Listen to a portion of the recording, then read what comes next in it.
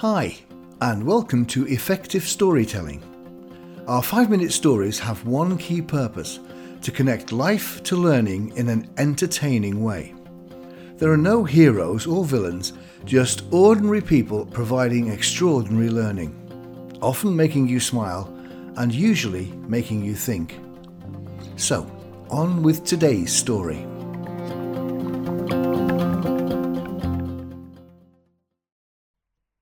Jeanette was a sales supervisor. She had a competent team, and outstanding amongst them was Julie. Julie was a superb salesperson and always headed the targets achieved list month after month. There was one major problem though: Julie's timekeeping. Though there was a clear office policy on punctuality, Julie was more often than not late, sometimes by up to half an hour. Jeanette had spoken to Julie about this on several occasions, and on each occasion Julie's timekeeping improved in the short term, but deteriorated over the longer term. Jeanette was stuck. She did not want to support Julie's lateness, and it set a bad example for the rest of the team, who were also frustrated at Julie's timekeeping. Equally though, Jeanette did not want to lose her most successful salesperson. When Jeanette discussed this with me, I asked if Julie had other interests, motives or drivers. The company had a management development scheme, and Jeanette mentioned that Julie was keen to progress within the company and wanted to join the scheme. But to do so, she needed her supervisor's nomination. I suggested that this might be a lever, something for Jeanette to trade against the poor timekeeping. Jeanette saw immediately what I was getting at and decided to try it out. I next saw Jeanette 3 months later and asked if she had had a conversation with Julie and what the result had been. "It was great," said Jeanette. "I sat down privately with Julie and raised her timekeeping again, but this time added something. I said I knew she wanted to be recommended for the MD scheme and that I was happy to do so apart from the problem of timekeeping. I could not, in good faith, recommend to the company someone for a management role who was such a poor timekeeper and who would set a poor example to her staff. If, of course, the timekeeping issue could be solved, I'd be happy to recommend her." Julie's timekeeping has been spot on ever since. People get into habits, good and bad, and habits are difficult to change. To make a change, people often need a motivator or incentive, a carrot. The key point here, though, is that until our conversation, Jeanette had not seen the potential of using Julie's driver for career development as something to trade to gain improvement in timekeeping. Jeanette had seen both issues as important, but as separate. Sometimes we are too close to situations and cannot see the wood for the trees. Talking through the problem with someone who has a fresh, detached perspective might provide an insight or idea that you'd missed.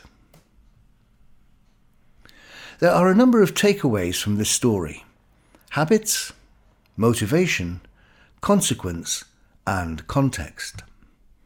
Habit. One thing that puzzled Jeanette was how often a pattern was repeated. She'd mention timekeeping to Julie, Julie would respond in the short term, then seem to disregard the agreement to improve and return to old ways.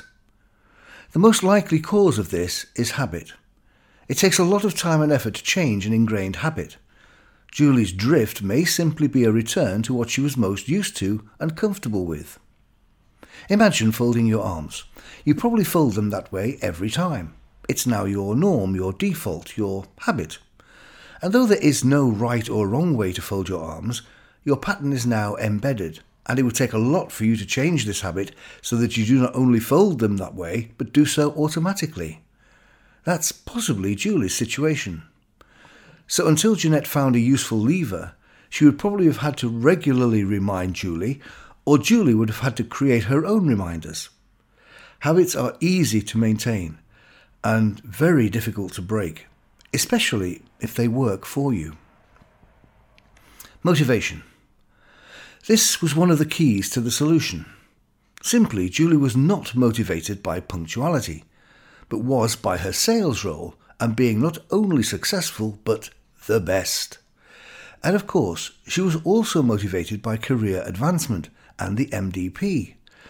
So rather than try and motivate Julie towards something she was not motivated by, punctuality, Jeanette focused on what Julie was motivated by, the MDP.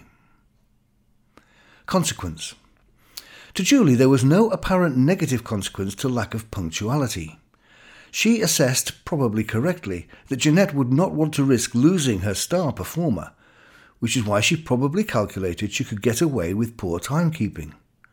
So to Julie, there was no serious threatening consequence of her poor punctuality. She could probably take the occasional admonishment, believing nothing more serious would happen. However, when Jeanette tied punctuality to being recommended for the MDP, there was now a serious consequence to punctuality, which hadn't been there before. So a key part of finding a lever is to be able to tie a required action to an important consequence, so it is the consequence rather than the action that makes the difference. Context. Another key factor in the successful result. Julie was operating in the context of leading salesperson in the sales team. That was her current role and context. But she wanted to change that role and context. She had aspirations to be a manager, to develop a new role and career, which is a different context. So when Jeanette changed the context, the reference point, from sales performer to possible manager, it significantly changed Julie's perspective. When Jamie Oliver took on his 15 young school leavers, he insisted they look, sound and behave like chefs right from the start. So they changed their perspective, from young school leavers to potential chefs.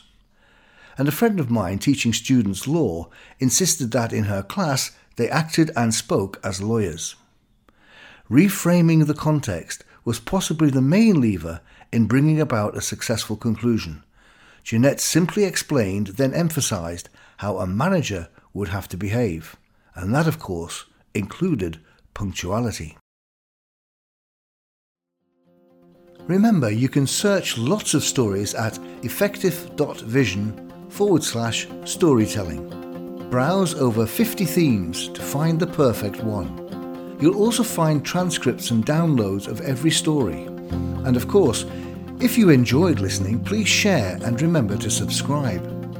And if you have a story you'd like to share, please email us hello@effective.vision.